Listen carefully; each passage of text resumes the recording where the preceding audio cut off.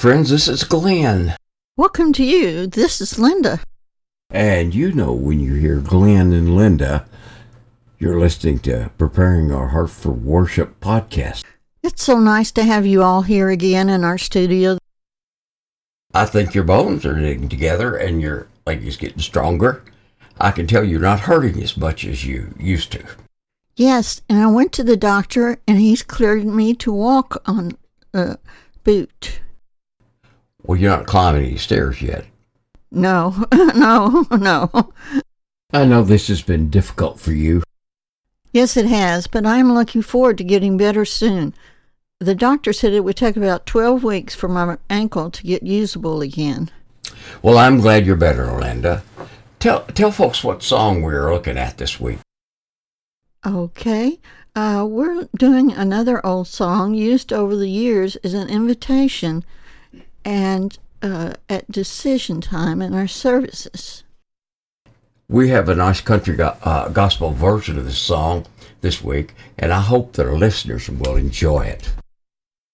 Why don't we change things up this week and listen to Forgiven to the song right at the front of our program before we get into the history and spiritual application of the song? Okay, here's Forgiven and Have Thine Own Way.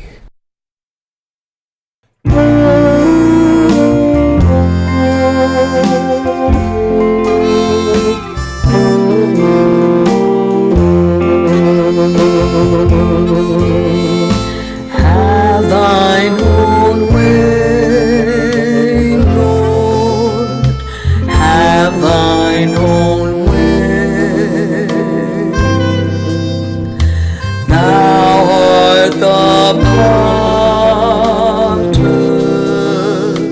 I am the clay.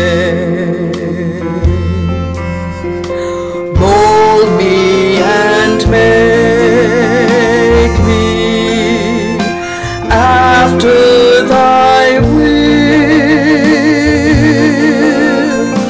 while I am waiting, yielded and still. Have thine own way, Lord, have thine own way. Search me and try me, Master, today. Whiter than snow, Lord, wash me just now, as in thy presence humbly I bow.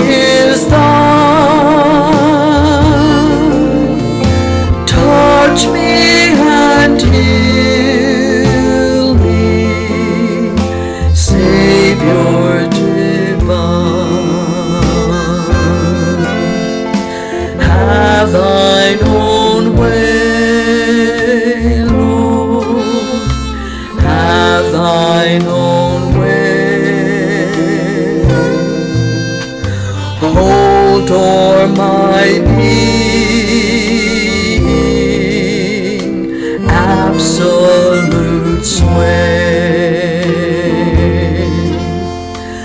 Fill with thy Spirit, till all shall see Christ only always living in me.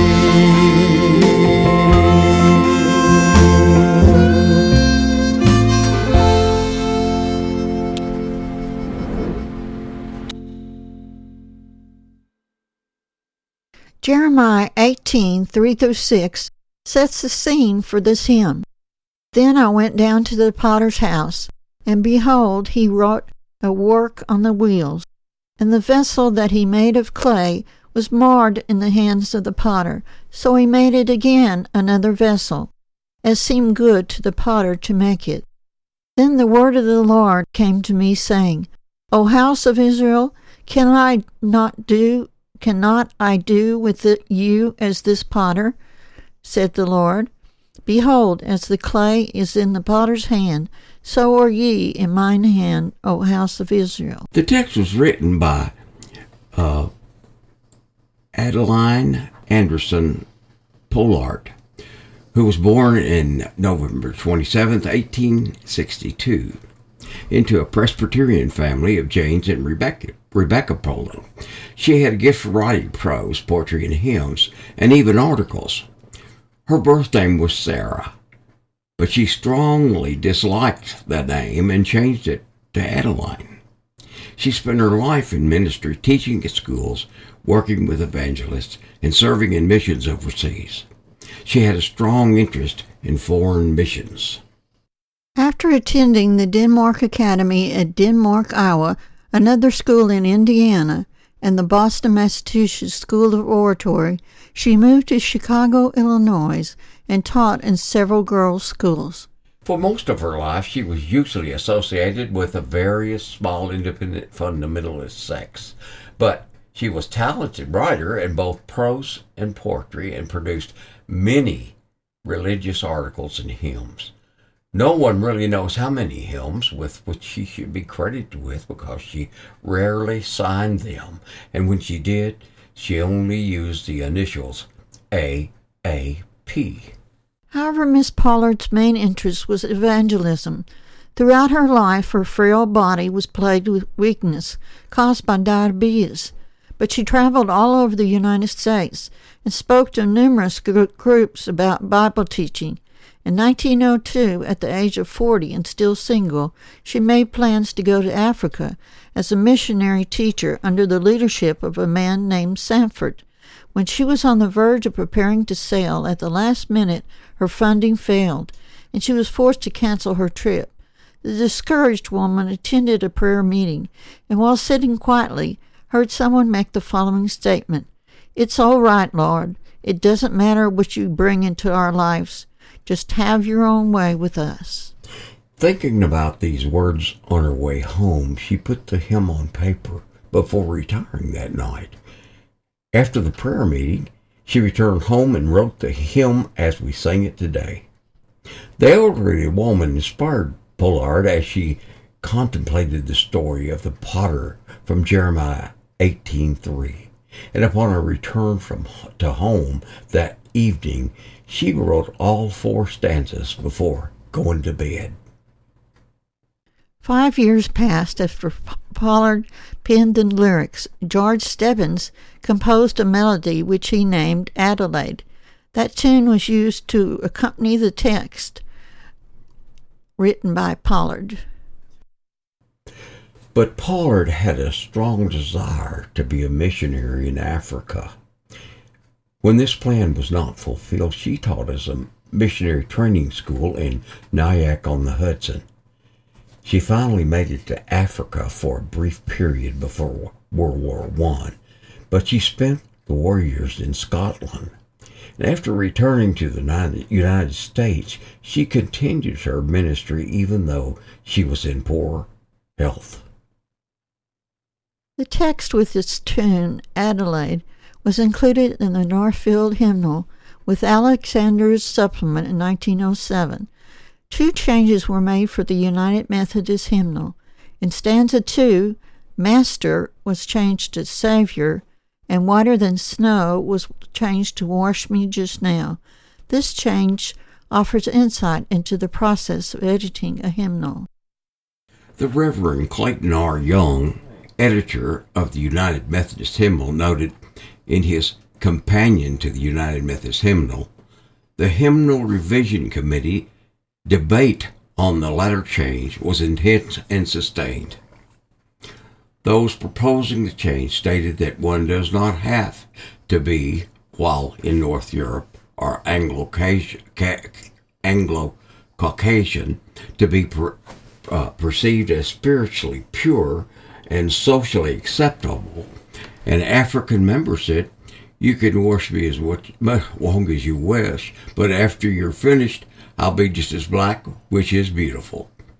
Those who wish to retain the original argue that the reference to washing was not about pigmentation of the human skin, but the soul, as in Psalms 51:7. "Purge me with a hyssop, and I shall be clean. Wash me, and I shall be whiter than snow." The third stanza perhaps is autobiographical, reflecting the struggle of Miss Pollard to discern God's will for her life. "Wounded and weary, help me, I pray."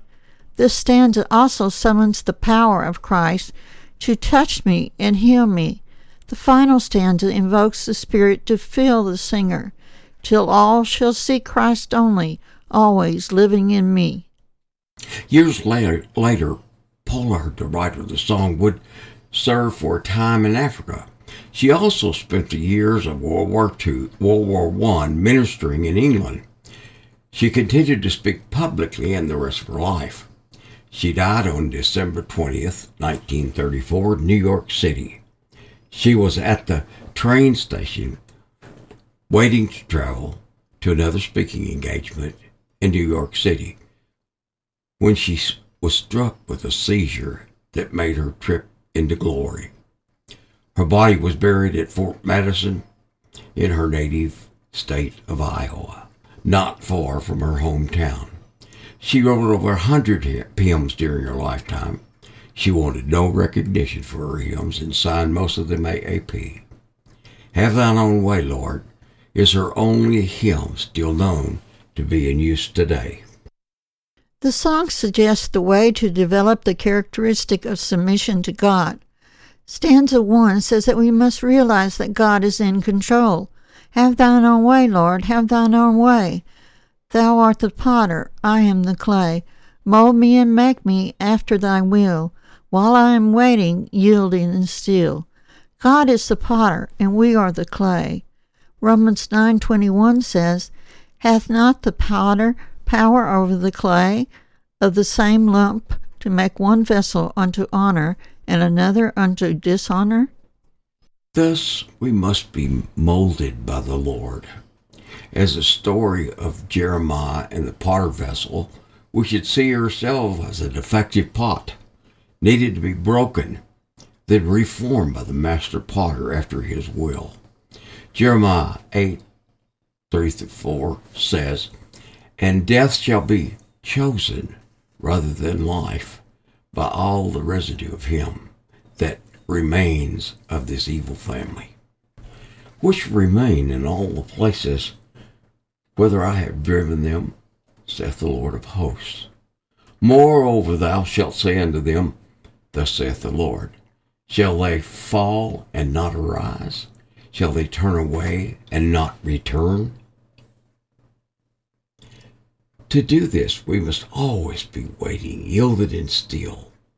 We read in Romans 6:13 and 16, "Neither yield ye your members as instruments of unrighteousness unto sin, but yield yourself unto God, as those who are alive from the dead, and your members as instruments of righteousness unto God.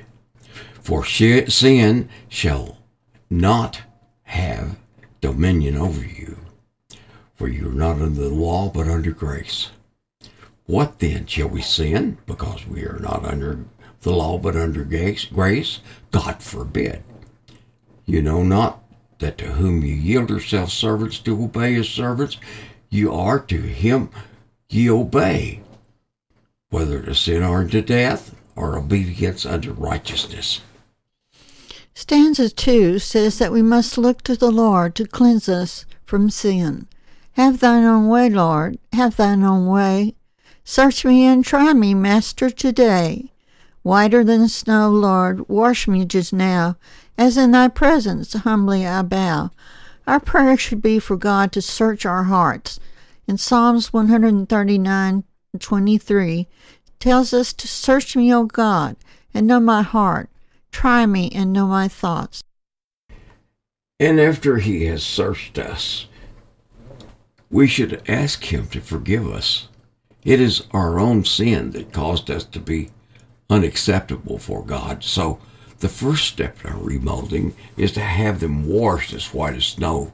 Isaiah 1:18 invites us to come now and let us reason together, saith the Lord. Though your sins be as scarlet, they shall be as white as snow.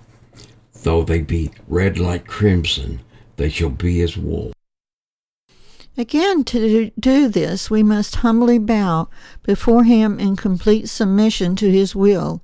We find in Philippians 2:10 that at the name of Jesus every knee should bow, of things in heaven and things in earth and things under the earth. Stanza 3 says that we must depend on the Lord to help us in our struggles. Have thine own way, Lord, have thine own way. Wounded and weary, help me, I pray. Power, oh power, surely is thine. Teach me and heal me, Savior divine. David understood the importance of going to God in prayer and asking for strength. In Psalms 4:1, he says, Hear me when I call, O God of my righteousness. Thou hast enlarged me when I was in distress. Have mercy upon me and hear my prayer. Of course, the gospel is God's power unto salvation, as we read in Romans 1:16-4. Hear me when I call you, O God of my righteousness. Thou hast enlarged me when I was in distress. Have mercy on me and hear my prayer. Therefore, we must look to the gospel as God's means to give us spiritual strength, just as Jesus touched the blind man and made him see. In Mark 8:22-26, and he cometh to Bethsaida, and they bring a blind man by the hand, and led him out of the town. And when he had spit on his eyes, and put his hands upon him, he asked him if he saw aught. And he looked up and said, I see men as trees walking. After that he put his hands again upon his eyes, and made him look up, and he was restored, and saw every man clearly. And he sent him away to his house, saying, Neither go into the town, nor tell it to any in the town. Now stanza 4 says that we must so live that others will see Christ in us. Have thine own way, Lord. Have thine own way. Hold o'er me being, absolute sway. Fill with thy spirit, till shall I see Christ only always living in me. Christ wants to hold over our being, absolute sway and rule in our hearts. Listen to Colossians 3:15. And let the peace of God rule in your hearts, to the which also you are called in one body. And be thankful. He always wants us to be filled with the influence of the Holy Spirit, as it's written in Ephesians 18:18, praying always with all power and supplication in the Spirit, and switching thereto with all perseverance and supplications for the saints. Only as we so yield ourselves completely to God's will by crucifying ourselves can others begin to see in the influence of Christ in our lives. In Galatians 2:20, I am crucified with Christ, nevertheless I live, Yet not I, but Christ liveth in me. And the life which I now live in the flesh, I live by the faith of the Son of God, who loved me and gave himself for me. Too many people spend their whole lives pursuing their own goals and doing what they want to do rather than taking the time to seek what God would have them do. But the Christian life must be one of complete submission to the will of God. And this attitude is well exemplified by the plea, "Have thine own way, Lord." With the events in this week, we must talk about the signs of the times. Never before have we seen a time when all of the events mentioned about the second coming were at play at once, Glenn. This is so true, Linda. This week we got a report that the rebuilding of the temple has actually had a small beginning. The red heifer has been bred and is ready to be slaughtered in sacrifice. Israel is under attack from the descendants of Ishmael by Hamas, backed by Iran. And no one knows, I know, the hour or the day of his coming, but lift up your eyes. Redemption draweth nigh. There are so many signs right now. We just have to think about it. The Bible tells us what it will be like when Jesus returns for his people. It says it will be a careless generation. In Luke 17:28-30 says, "Likewise also, as it was in the days of Lot, they did eat, they drank, they bought, they sold, they planted, they built. But the same day that Lot went out of Sodom, it rained fire and brimstone from heaven, and destroyed them all. Even thus shall it be in the day when the Son of Man is revealed." And in Hebrews 11:7 it says, "By faith Noah, being warned of God of things not seen as yet, moved with fear, prepared an ark to the saving of his house, by the which he condemned the world and became heir of the righteousness, which is by faith." It also says it was a corrupt generation. In Genesis 6:11-12 it says, "The earth also was corrupt before God, and the earth was filled with violence. And God looked upon the earth, and behold, it was corrupt, for all flesh had corrupted his way upon the earth." And in Genesis 6:5 it says, "And God saw that the wickedness of man was great in the earth, and in that day the imagination of the thoughts of his heart was only evil continually." In Jeremiah 17:9 we read, "The heart is deceitful above all things, and desperately wicked. Who can know it?" And in Romans 3:10-12, "As it is written, there is none righteous, no, not one. There is none that understandeth, there is none that seeketh after God. They are all gone out of the way. They are together become unprofitable. There is none that doeth good, no, not one." The Bible says in the time of Noah they were caught off guard.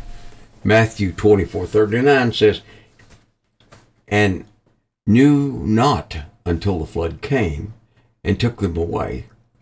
So shall also be the coming of the Son of Man be."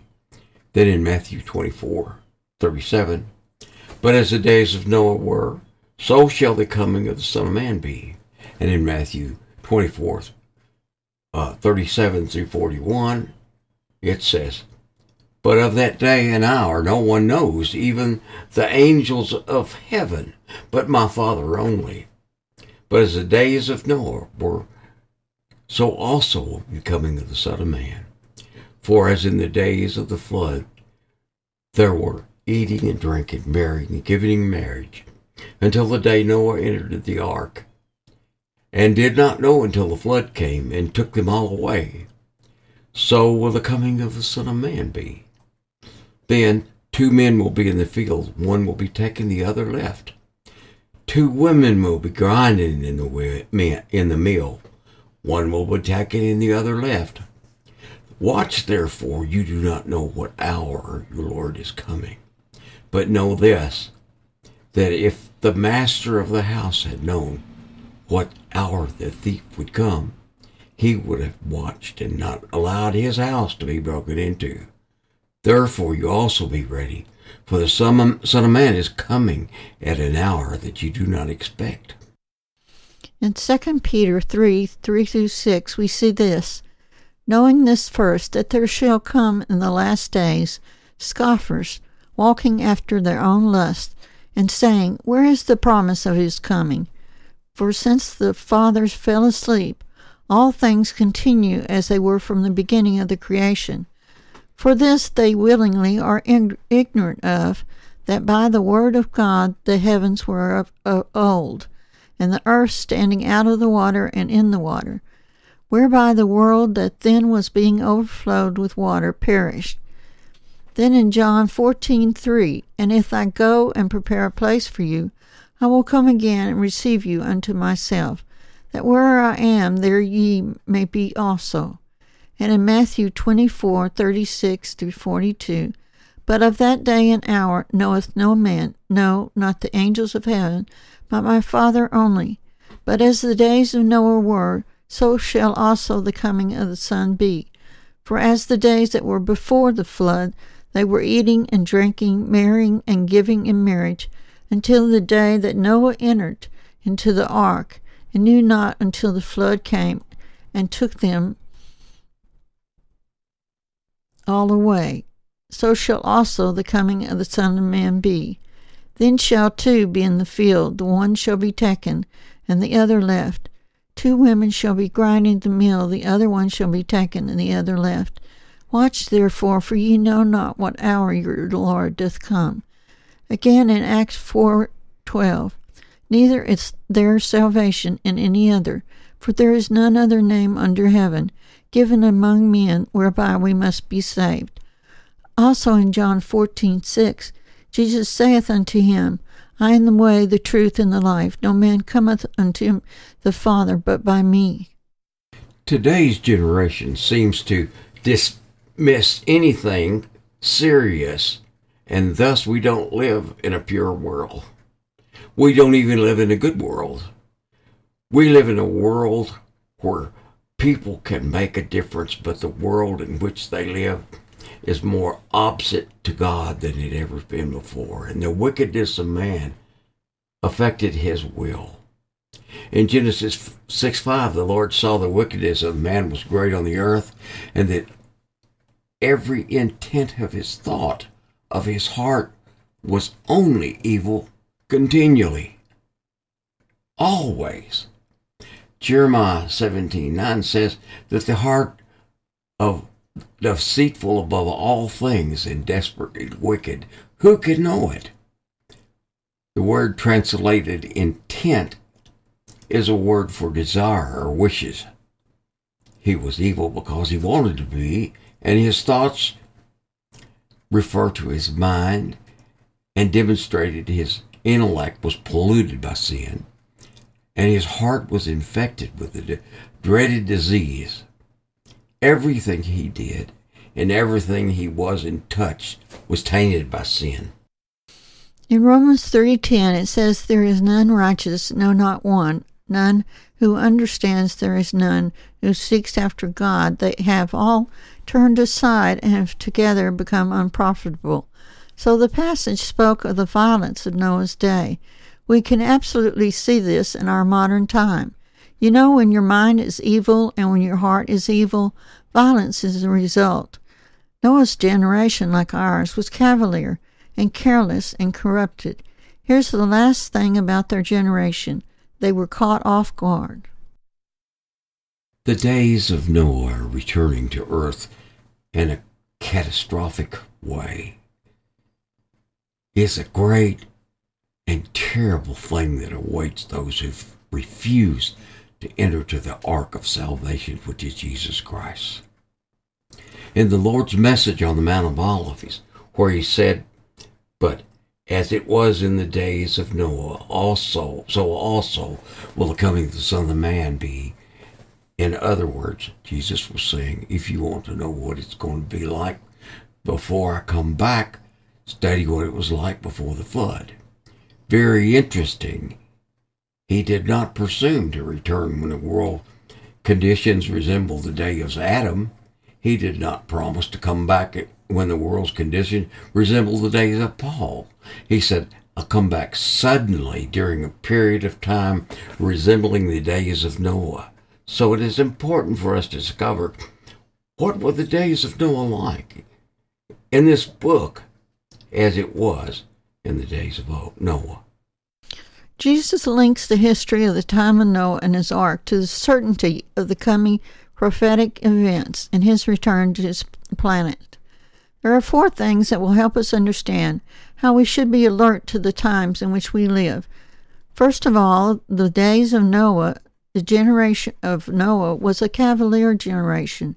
It says in Matthew 24, as we said before, as in the days before the flood, they were eating and drinking and marrying and giving in marriage until the day that Noah entered the ark, and did not know that till the flood came and took them all away. So also will the coming of the Son of Man be now. The word that first comes to my mind when I think about this was a cavalier generation, a generation that dismissed anything that was serious. Noah was working away and preaching, and everyone disregarded his message, and they thought he was a fool. How long did Noah preach to his generation about salvation? From the flood, 120 years, and his preaching cycle, 8 people were saved. No one in his family, nobody else even responded. Jesus said the days before rapture, it will be just like the people, that it'll be just like that. People will continue to live as they always lived, in spite of the drastic warnings and predictions. They will focus on the present. They will make plans for their future, only to ensure their own comfort. They will not give one thought to the possibility that the prophets were right about Jesus coming back. As in the days of Noah, we see a preview of things to come, an advanced viewing of humanity in the last days, the generation witnessing the ark's construction. It was God-hating people, and their kind will return again in the end times, like the Noah's times, and indeed it has. People ignore heaven's message and its messengers, and they've carried on day after day, year after year, century after century, eating, drinking, pursuing relationships without even the slightest acknowledgement of their Creator or reflecting on their responsibility to Him. People no longer take church seriously and no longer respect those who are part of the ministry. There's no interest in spiritual things, for the world has become almost totally secular. We read in Luke's account of the Lord's message on the Mount of Olives. We see the story of Lot, that likewise, as it was also in the days of Lot, they ate, they drank, they bought, they sold, they planted, they built. But on the day that Lot went out of Sodom, it rained fire and brimstone from heaven, and destroyed them all. Even so will it be in the day when the Son of Man is revealed. So what we should expect as we look for the Lord to come, it's just about what we're experiencing right now. Nothing is considered to be sacred, nor even respected. We are living in the days of Noah. The days of Noah are a lot like those that have existed in every generation since the earliest days of human history. There is a sea of indifference that takes place prior to the day of the Lord. The illustrations that follow in Luke about 2 men working in the field, 2 women grinding in the mill, also argue for the focus on normally. How can a business as usual attitude exist? The precise time when the 21 judgments of Revelations are about to fall on the earth. Who could imagine that the most transparent meaning of the days of Noah is just as normal but unsuspecting lifestyles existed prior to the sudden judgment of the flood? So normal and unexpected lifestyles will exist prior to the rapture of the church. The rapture catch so many people by surprise because they've never given any thought that they might have heard about it when they were in Sunday school or in church years ago. But they curl up their lips when somebody mentions a rapture or Noah's generation was a cavalier generation. Here's the second thing. It was a careless generation, very careless. We learned something more about it in the days of Noah. From the book of Hebrews, we see the listing of the heroes of faith.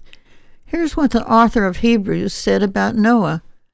By faith, Noah, being divinely warned of things yet not seen, moved with godly fear, prepared an ark for the saving of his household, by which he condemned the world and became heir of the righteousness which is according to faith you see. When God spoke to Noah, he believed, and he was moved with godly fear, and he was concerned for his family. His concern and care for the Lord condemned everyone else who was careless with godly things, and every day that he went to that ark and worked to put the ark together, while people watched and discounted it, they were careless. Noah cared about the people, but everybody else was careless. I'm sure it was not a popular thing in the groups of people, and the peer pressure was incredibly focused against listening to anything that Noah would say. And it's like that today. Pastors are being minimized. People that used to have the respect of the community are being pushed away, and folks are saying, "You're not going to get involved with them, are you?"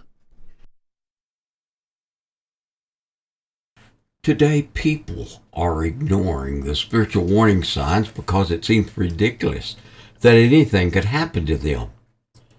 Peter was thinking about what he'd heard Jesus say on the Mount of Olives when he wrote, "Scoffers will come in that last days, walking according to their own lust, saying, where is the promise of his coming? For this willfully forget that the word of God and the worlds that then existed perished, being flooded with water." Peter said in the days just before the people were scoffing, so it would be like the generation of people who just fluff it off and think, what's the big deal? They're careless to the point of not showing any interest. I think the most telling sign that we're living at the edge of days, like the days of Noah, is that today we have one of the most corrupt generations ever. The Bible says in Genesis chapter 6, this is the description of Noah's generation. The earth also was corrupt before God, and the earth was filled with violence, and God looked upon the earth, and indeed it was corrupt. All flesh had been corrupted. The ways of the earth, in that one verse, the word corrupt is used 3 times. Genesis 5:6 says, "The wickedness of man was great in the earth, and every intent of his thoughts of his heart was only evil continually." That is much like things are today. Listen to that again. Every intent of the thoughts of his heart was only evil continually. First of all, the wickedness of man was great. This describes its intensity, as it was full-blown sin with no regard for the right of God. So bad was it that it affected every intent of his thought and his heart. Man was only evil. If he had to choose between right and wrong, he chose wrong. He was evil all the time. There was no way, and there was no law, and his sin was one right after another. He lived in a sin all time. In the days of Noah, it would not just be a man's thoughts were evil, but that he intended his thoughts to be evil. And wasn't that just some of his thoughts were evil, but that every one of his thoughts were evil? And it wasn't that his thoughts were good some of the time and evil some of the time. It was just his thoughts were evil all of the time. No other place in the Bible is there such a description of the doctrine of total corruption tainted with the sickness of sin. In Noah's day, that was it. The Bible says they had vile imaginations. It hasn't changed, but now we have technology to put all those images, even worse, to be seen on screens and instantly transport them to a billion depraved minds with the click of a button. Statistic you'll find hard to believe is over a third of all internet downloads are related to pornography, and 10% of all viewers are under the age of 12. What was going on in days of Noah, we've upgraded it in a different way, but we're figuring out a way to do the same thing. We don't live in a pure world. We don't even live in a good world. We live in a world where good people can make a difference, but the world in which we live is more opposite to God than it ever has been. And the wickedness of man affects his will, and the word translated intent is the word used for desire or wishes. He was evil because he wanted to be evil, and his thoughts refer to his mind, and demonstrated that his intellect was polluted by sin, and his heart was infected, and was diseased. Everything he did and everything he touched was tainted by sin. In Genesis 65, the Lord saw that the wickedness of man was great in the earth, and that every intent of the thoughts of his heart was only evil continually. Jeremiah 17:9 says that the heart is deceitful above all things and desperately wicked. Who can know it? And in Romans 3:10 it says there is none righteous, no, not one. Can we understand there is none who seeks after God?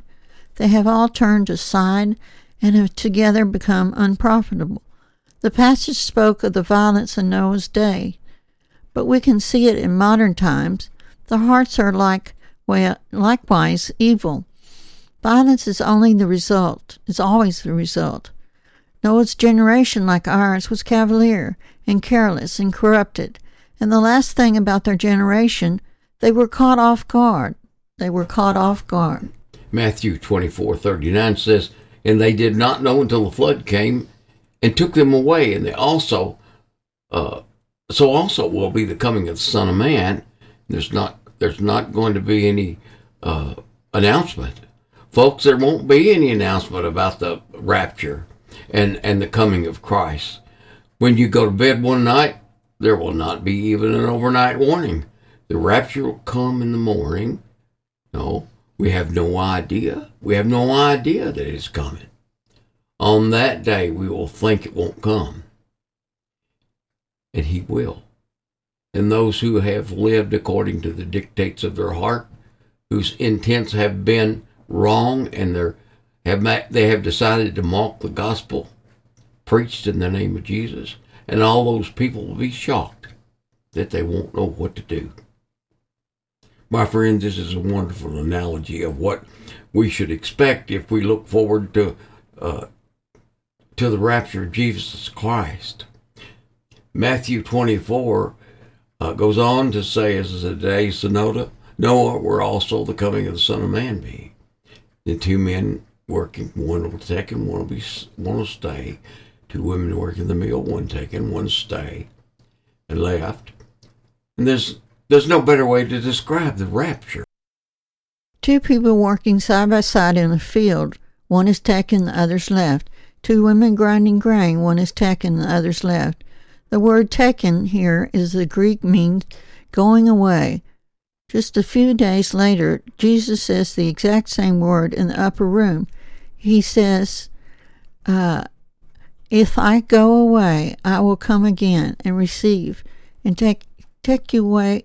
The meaning is to take to oneself. In other words, Jesus said, during the times resembling those of Noah, he would return, and some people would be taken and others would be left behind. People are going to be caught off guard. Look at the entire passage. Notice the first and last sentences.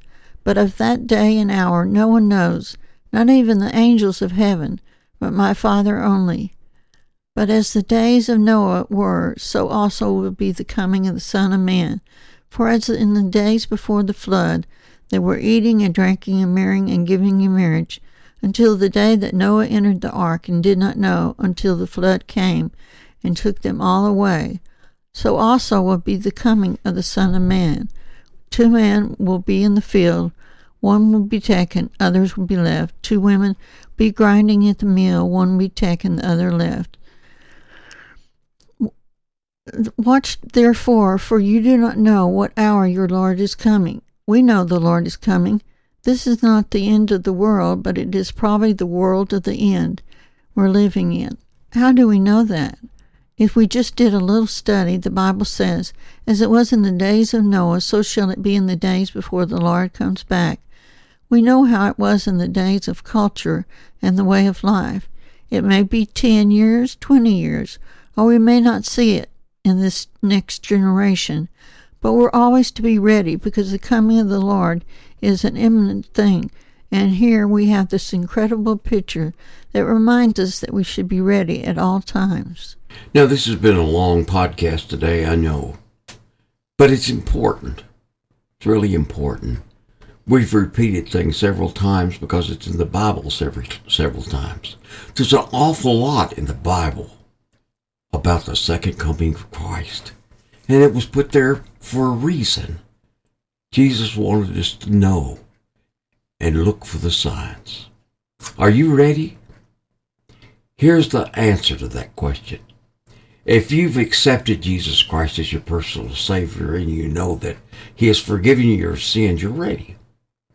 You say, well, I'm not sure, Glenn, that I agree with everything you've said. I'm not even sure I believe it. Well, here's something I'd like to share with you. The truth is not determined by what you believe. The truth is determined by whether it's not determined by whether you believe it or not. Error is error, whether you believe it or not. Some people might just say, I can't believe that God would never do that. We should tell them, you're absolutely right, because your God doesn't exist. You can't create a God to agree with your opinion. Here's the difference. God created us in His image. We don't get to create God in our image. That's the whole problem. An interesting fact about the original ark was the fact that it only had one door. That's the door the snail crawled through. That door, Noah and his wife, Shem, Ham, and Jephthah, and their wives, all alike, entered that one door. And Jesus said, I am the door. Amen. Neither is there salvation in any other, for there is no other name under heaven given among men, whereby we must be saved. Don't let anybody peddle this nonsense to you that there are many ways to go to heaven. You just need to be sincere. A lot of people are sincere, they're just sincerely wrong. And you know your sincerity needs to be measured by the Bible. Somebody might say, Glenn, that's not very nice for you to say that. What you believe is the only way you can go to heaven. Well, I'm not saying that. I'm just telling you what the Bible says. The Bible says Jesus is Himself, the Son of God, living God, said, I am the way, the truth, and the life, and no man cometh to the Father except through me. I don't know what else we could say. There is no other way. There's no other way to safety, only one way to escape the coming judgment, and that's through Christ. He bore our sins on the cross for us, and He bids us to come to Him. And when we do, He hears us and forgives us, and we can go to heaven one day through the door to heaven, and then it'll shut, and there'll be no more entrances. Can you imagine? The people that were outside the ark, when it started to rain, and it became apparent that they wouldn't be allowed to get on the ark, and that they would be lost in the flood. Surely they had to remember Noah standing there by the ark, preaching the gospel every day, and they punished themselves for their rebellion and unwillingness to listen. You need to get ready. Get ready for Jesus to come back. The rapture could happen at any moment. Don't delay. Don't think you have all the time in the world.